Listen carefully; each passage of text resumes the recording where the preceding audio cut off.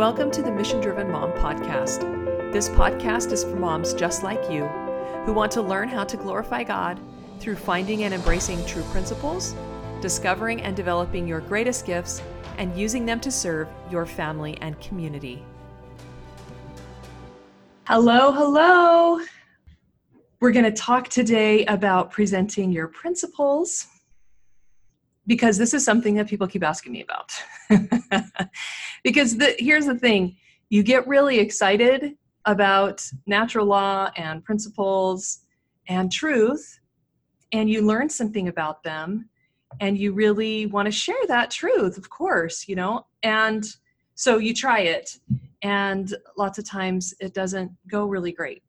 I want to share with you some of the things that have worked for me, some of the things that I've learned. Some of these are kind of around like principles of communication or public speaking or things like that. But I've got 10 points for you that I want to spend a few minutes on each of them, and then we can talk about any questions that you might have to maybe help you be better prepared to share what you know with other people who you love.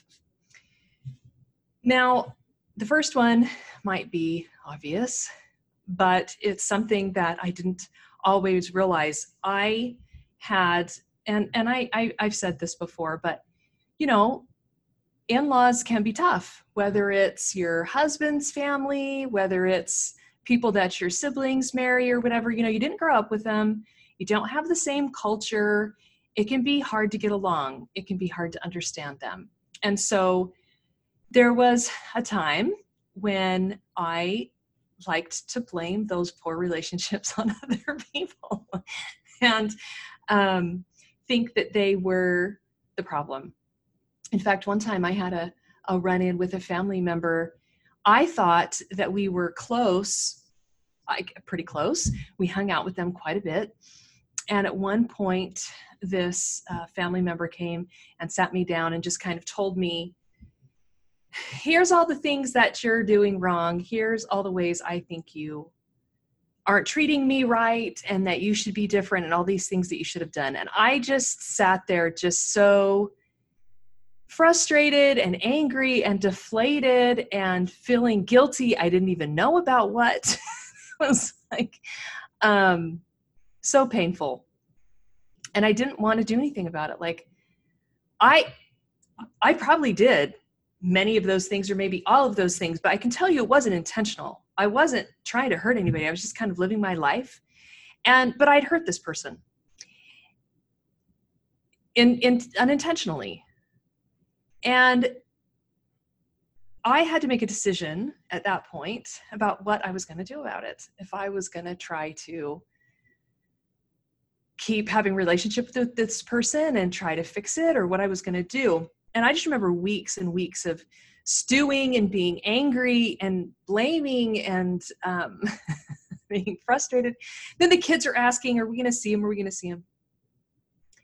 And I finally sat with myself and tried to get really honest. Like I tried to think, what have I legitimately done that I can legitimately apologize for? And what parts do I feel like really need an explanation so that I can repair this relationship? And so the first point that I want to give you about presenting your principles better is to work on the relationship first. Sometimes we need to forgive somebody. Sometimes we need to get to know them better. Sometimes we think that because we're in families with people, or we're in work environments with people, or we're in church with people, that we really know them and understand them really well, and we really, really don't. I had someone tell me something recently, and they admitted after the fact, only just a very, very few, like a handful, like 5 or 6 people even know this about me. And so there are a lot of people in this person's life that interact with them all the time, and they don't know one of the very most important, very biggest issues for this person. So you don't always know as much as you think you know. Nobody has a perfect life. We all blame, and we all want things to be the other person's fault. And so the first thing that we can do if we want to present our principles to others is to have great relationships with them first. It's absolutely critical. And I found that I had to do some genuine apologizing with this person. I had to do some real forgiving. I had to do some explaining. And then I had to rework the relationship a little bit better in the future for myself. And if I ever wanted to get to the point where I wanted to be persuasive with this person, because I thought we had a good relationship and clearly we didn't. And so and I had a long way to go if I wanted to be able to share, what I felt was true or important with this person, because they were very upset with me and I didn't even know it. Of course, in the academy, we talk a lot about the concept of self-deception. I have definitely been in self-deception a lot in my life, and kind of making other people an it rather than a person. And thinking that my bad feelings towards them were somehow their fault. And, I had to learn the hard way that no amount of good behavior can make up for how you truly feel about them. You've got to get your heart in the right place. You've got to really try to know them and love them before they're really going to listen to you.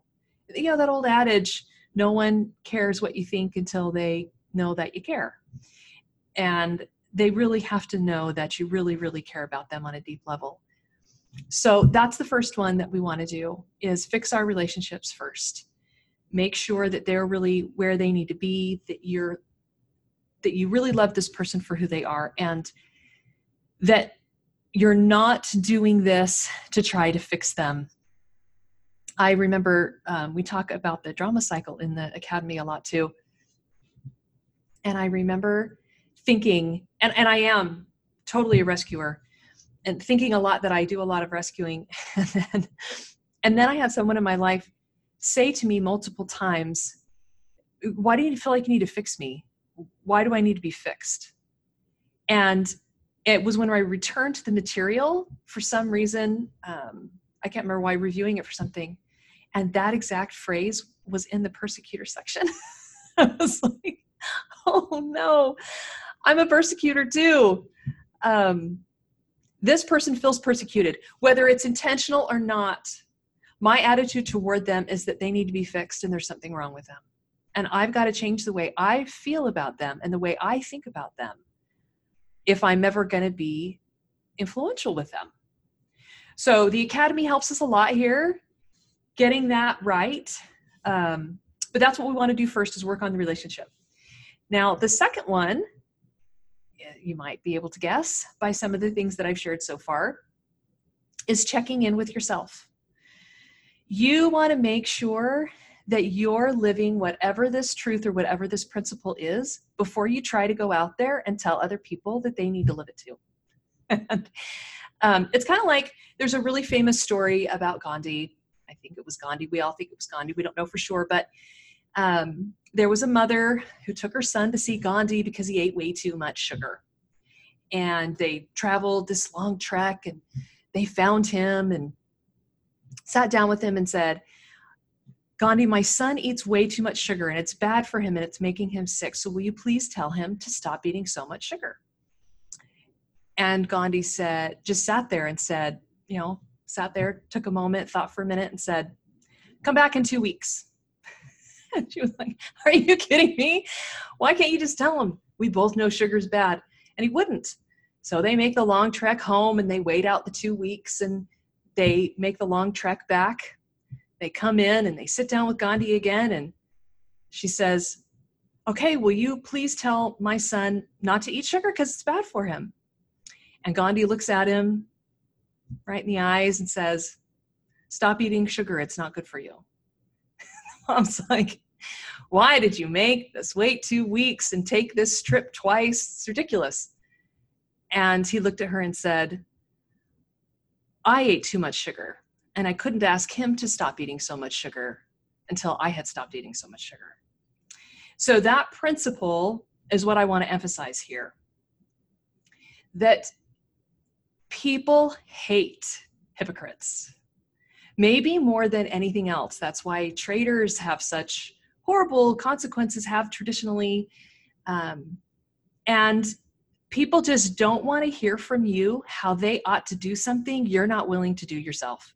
Whether it's get up early in the morning or exercise regularly or take a class in college or face their fears, you've got to check in with you first. If you really want to influence them, if you really want them to listen to you, make sure that your life is in harmony with whatever you want to teach them. If you want them to not be in the drama cycle, then you're going to have to learn it well, and you're going to have to get out yourself. And you're going to have to model that, and it will help you with some of these other steps I'm going to give you in a minute, because the more in line you are with these truths that you want to teach and you want to persuade others about, the more you have of yourself to share, and the more vulnerable and honest you can be about your own journey, which is part of the ability to persuade others. One of course, the definition of love that we use throughout all the academy is the Scott Peck definition, which is the will to extend oneself for the purpose of nurturing one's own or another's spiritual growth. And of course, that's what truth does for us, is it gives us the tools to nurture our own spiritual growth and the spiritual growth of others, because really all things are spiritual. And so that's where we want to start, is with ourselves. We want to work on the relationship with this other person while we're working on ourselves and making sure that we're in line with the truths that we really believe. You know, if we want to be influential in government, you know, I have a sister that's a mayor of a town. Her opinions, her advice around economic and governmental principles carries more weight than mine, because she's paid a bigger price to understand those. I understand them intellectually, I understand how they work in history, but she's been trying to execute them in real circumstances, in real life. So she can be persuasive, and she can help people understand all the problems because she has done it herself. She's trying to live those principles in a real concrete way in the real world. So we want to love, of course, the first foundational laws of life mission that are in the Mission Driven Life book. Love God, love yourself, love truth, and love humanity. And that's what we're about. And these two first principles of presenting your principles are really about loving yourself and loving the other person. Loving yourself enough to learn the principles for yourself, and loving the other person enough to love them first and to really get to know them and make them a priority. So the third thing that we want to do to better present our principles is to be wise about the potential consequences. So in the Alcoholics Anonymous book, you know, there's the 12-step program, and what you've got to do is you go through the process yourself. You write down all the things that you've ever done wrong, you confess them to another person, and then you make amends. And I really love one of the things that book teaches, because it says we want to make amends judiciously. If it's possible that our attempt to make amends with someone would cause them more pain, it's best to just confess it to another person and to God, and to quietly live a better life. Because sometimes the potential consequences of going back to that situation, regurgitating that situation for that person, or whatever the case might be, could actually cause them more pain than healing. So we have to be judicious, and we have to be wise. You have to prayerfully decide whether or not you approaching this person, now that you've lived it and you've seen the fruits in your life, and now that your relationship with them is right, is the potential for a positive outcome really there, or are you just deceiving yourself? Is there really part of you that just really actually wants to fix them and not really share? And if that's the case, then it might be best to be silent. And you and God have got to work this out. Honestly, the more you understand about self-deception, the more you understand about the drama cycle, the more you understand about telling yourself the truth and all those self-management principles we talk about in the academy, the more equipped you'll be to make a wise decision about this. But weigh in on those consequences. Think really hard about what might happen, where they're at, how open they are to you right at the moment. I have someone very close to me right now who I love dearly, who's not making super great choices, but I know that because they love me very much and our relationship is strong in terms of us loving each other, but I'm one of the people they just don't want to hear from. And I have to be honest about that. And I have to be honest about the potential damage to our relationship in me approaching this person. And so in this instance, I've just got to lean on God and let God be the influence in that person's life at the moment. And I'll listen for when inspiration might come, that it might be my turn, it might be the right thing for me. I had a complicated situation with one of my kids a few years ago. And I got involved before I really knew my stuff and before I really knew all the right answers. And I thought I was taking them to people that could help them, and they could help them. But the way that I managed it, I wasn't living some of those. I was kind of living those principles, but I didn't understand their situation, and I got involved prematurely, and I didn't weigh the consequences of my involvement, and my involvement actually worsened the situation. And looking back now, I can see that it emotionally complicated the situation for that person. And that was unfortunate because I just wasn't wise in weighing in on how involved should I get in this.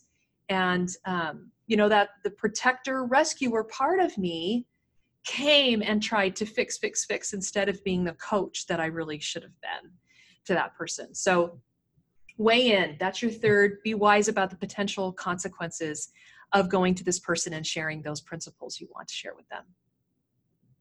The fourth one is, before you go and talk to them, check in on your stewardships. Stewardships are super duper duper important. It's not always your stewardship or your place to say something. Even though you don't think it'll cause any bad consequences, and even though you know the benefits of it, and even though your relationship is good with this person, it just might be inappropriate. Maybe you want to fix the PTA president or your neighbor or your boss or the city council member. Maybe they're really wrong in what they're doing. They have responsibilities. We want them to live according to principles. What they do is affecting other people. We see the damage in their ignorance of true principles, so we want them to know what these principles are because we know how much it will benefit the people that they have stewardship over, and maybe they have stewardship over us. So I would say this about checking in on the stewardship. I would say, number one, if numbers 1 through 3 check out and you have a stewardship over this person, that's a pretty good green light. If you don't, if they're in a position of stewardship over you, then I'm going to defer you to to think seriously about that and to think about some of these next points I'm going to give you in relationship to whether or not you should talk to them and kind of how you should talk to them. Because if you implement some of these other things, it might be right for you to talk to them. You just have to be really, really careful. If they're in a position of authority over you, they won't necessarily take that well, even if the relationship is good. So keep that one in the back of your mind while I talk about a few more points of presenting your principles, and you utilize those together, if that makes sense. So number 5, this is just kind of your own emotional preparation. This is you checking in with yourself. Prepare to be ignored. just know that the likelihood that they're actually going to really take to heart what you say and do something about it is not real high. My mom said something very wise to me years ago, and it really went straight to my heart, and I've remembered it ever since.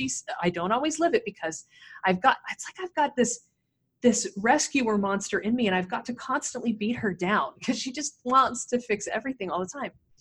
But she said, nobody wants your advice unless they ask for it. And even then, they usually don't want it. It's a little discouraging, maybe kind of a Debbie Downer kind of an idea, but there's a lot of truth to it. People don't usually want your advice unless they ask for it, and then even then, they often don't follow it. I mean, think about how many therapists and coaches there are out there in the world with all kinds of training and expertise, and people search them out and they pay them large amounts of money and they go and sit in their offices, and those people still don't take that therapist or coach's advice. So the likelihood that they're going to listen to you when you're in a position of stewardship, the likelihood of them listening to you and implementing your advice shoots way higher. The stronger the relationship, the higher the likelihood. The more you've had a transformational experience with those principles, the higher the likelihood.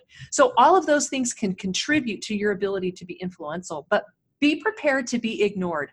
Like, just kind of settle in the back of your mind, they're probably not going to do it, but I kind of feel obligated to say something because I know how much these principles would help. And on the off chance that they might take my advice and do something about it, I feel like I should tell them. Remember, even Jesus was ignored. Even the, the most brilliant, wise of us was ignored. So just be prepared for that. And remember that truth seekers will listen. Okay, so that's number 5. Number 6 is to do your homework. And this is a really important principle of persuasion. I teach this every time I teach persuasive writing or speaking. It's so critical to appeal to the heart and to the mind. Some people are emotion-based and some people are thought-based, mentally based, intellectuals. You have to appeal to both sides of the person. You've got to give them emotional evidence and mental evidence in order to have them really believe what you're gonna share with them. Stories are the most powerful and memorable thing you can share. I remember when I was learning public speaking and I had an incredible mentor, and she would constantly kind of pound this into me, like, they're not going to remember anything but the story. So have your kind of 8-second theme, have your clear idea you're trying to share, and make the stories exemplify that principle, so that when they go home and they remember the story, they'll remember the principle too. This is why the greatest teachers have taught in parables and analogies and things like that. I highly recommend that you tell them your own stories, that you show up humble and vulnerable. And this goes along with number 7 as well. The more you can share about your own struggles and journey, the more that you can talk about how you're different now that you know these principles than before you knew them, and they've changed you and they've changed the way you've lived and they've been beneficial to you, the greater the likelihood that they're really going to listen to you, and this is going to be life-changing for them. Throw some science in there, throw some stats in there, throw some good mental evidence as well.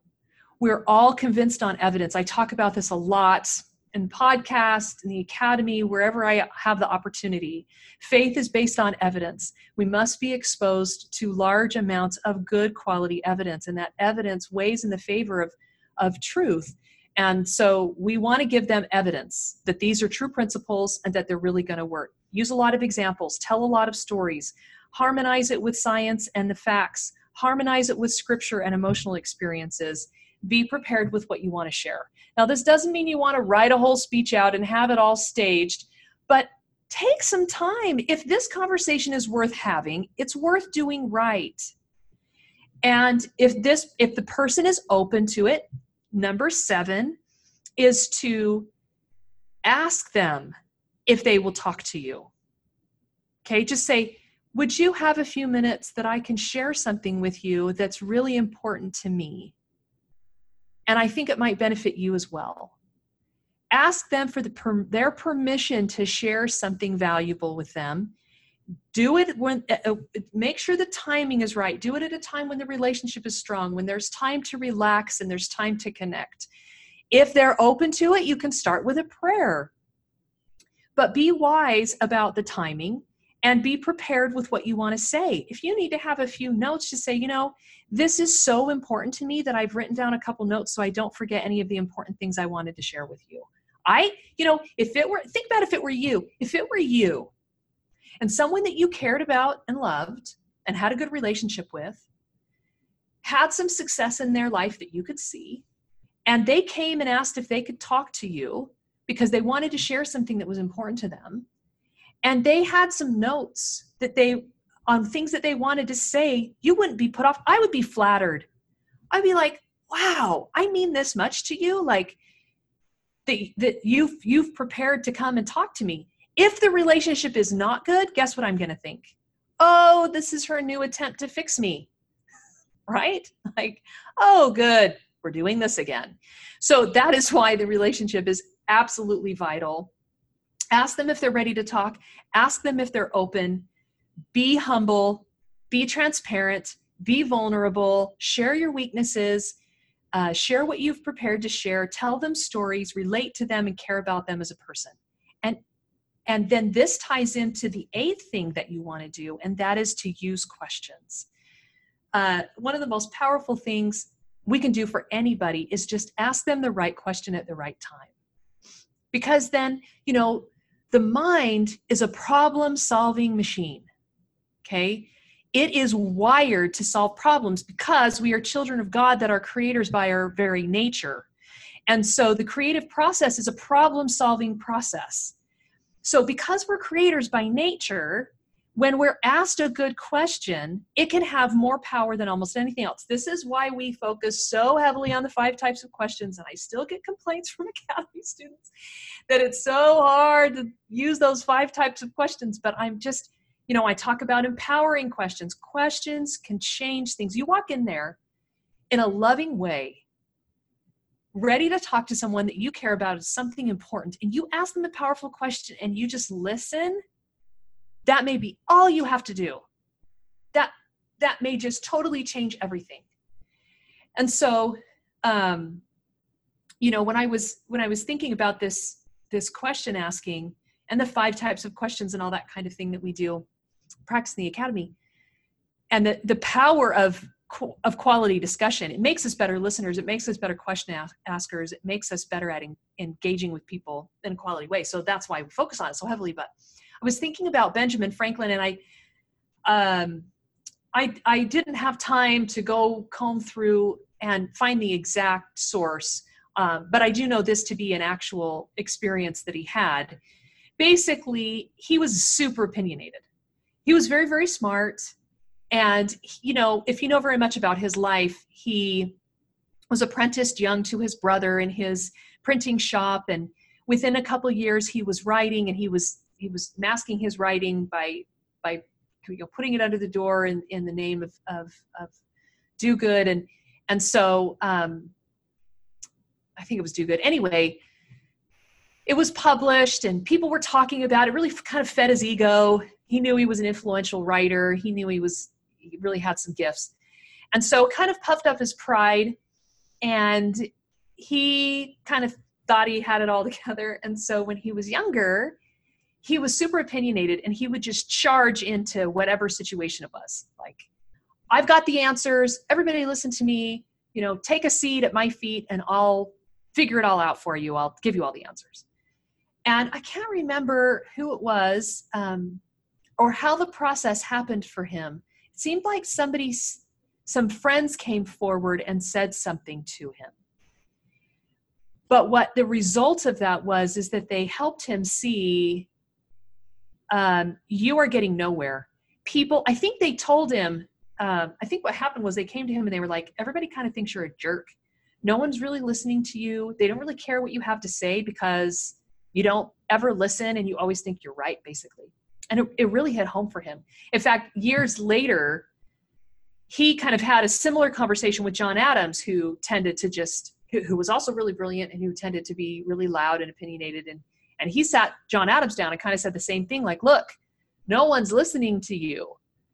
You can't just spout off your opinions. And so Benjamin Franklin learned this kind of through the back door strategy, where whenever he wanted to be influential, he would take time. He would do a lot of these things that we've talked about. He would take time, ask the person if they wanted to talk, make sure the relationship was good, sit down with them in a quiet place, and he would start asking them questions. And if he wanted to propose a solution, he would say, so-and-so, he would cite a name, or he would say, someone that I know suggested this, or I heard that in another place they've done this. And he wouldn't take credit for his own ideas, because for him, it was more important to actually solve the problem. It was more important to actually teach the truth than it was for him to stroke his own ego and to be a rescuer. And I love that example because he learned from that mistake and from his temperament. I'm That way, I think I have the answers. I want to fix the problem. I'm a rescuer. And so it's important to keep in mind that we need to just use questions and really listen. And then we can teach what we know from the standpoint of our own personal experience and how it's changed us.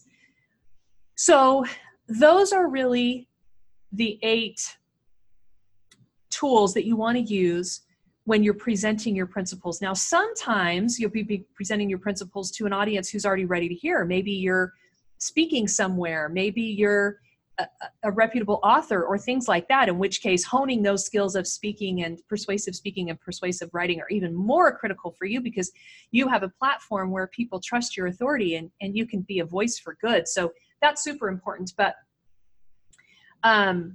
even just one-on-one, day-to-day, these are concrete ways that you and I can begin to present these principles in ways that will cause permanent change for people, in ways that will cause them to listen to us. It's tempting to get into forums and to chime in, and not that that's not worthwhile. Sometimes just the number of voices is helpful.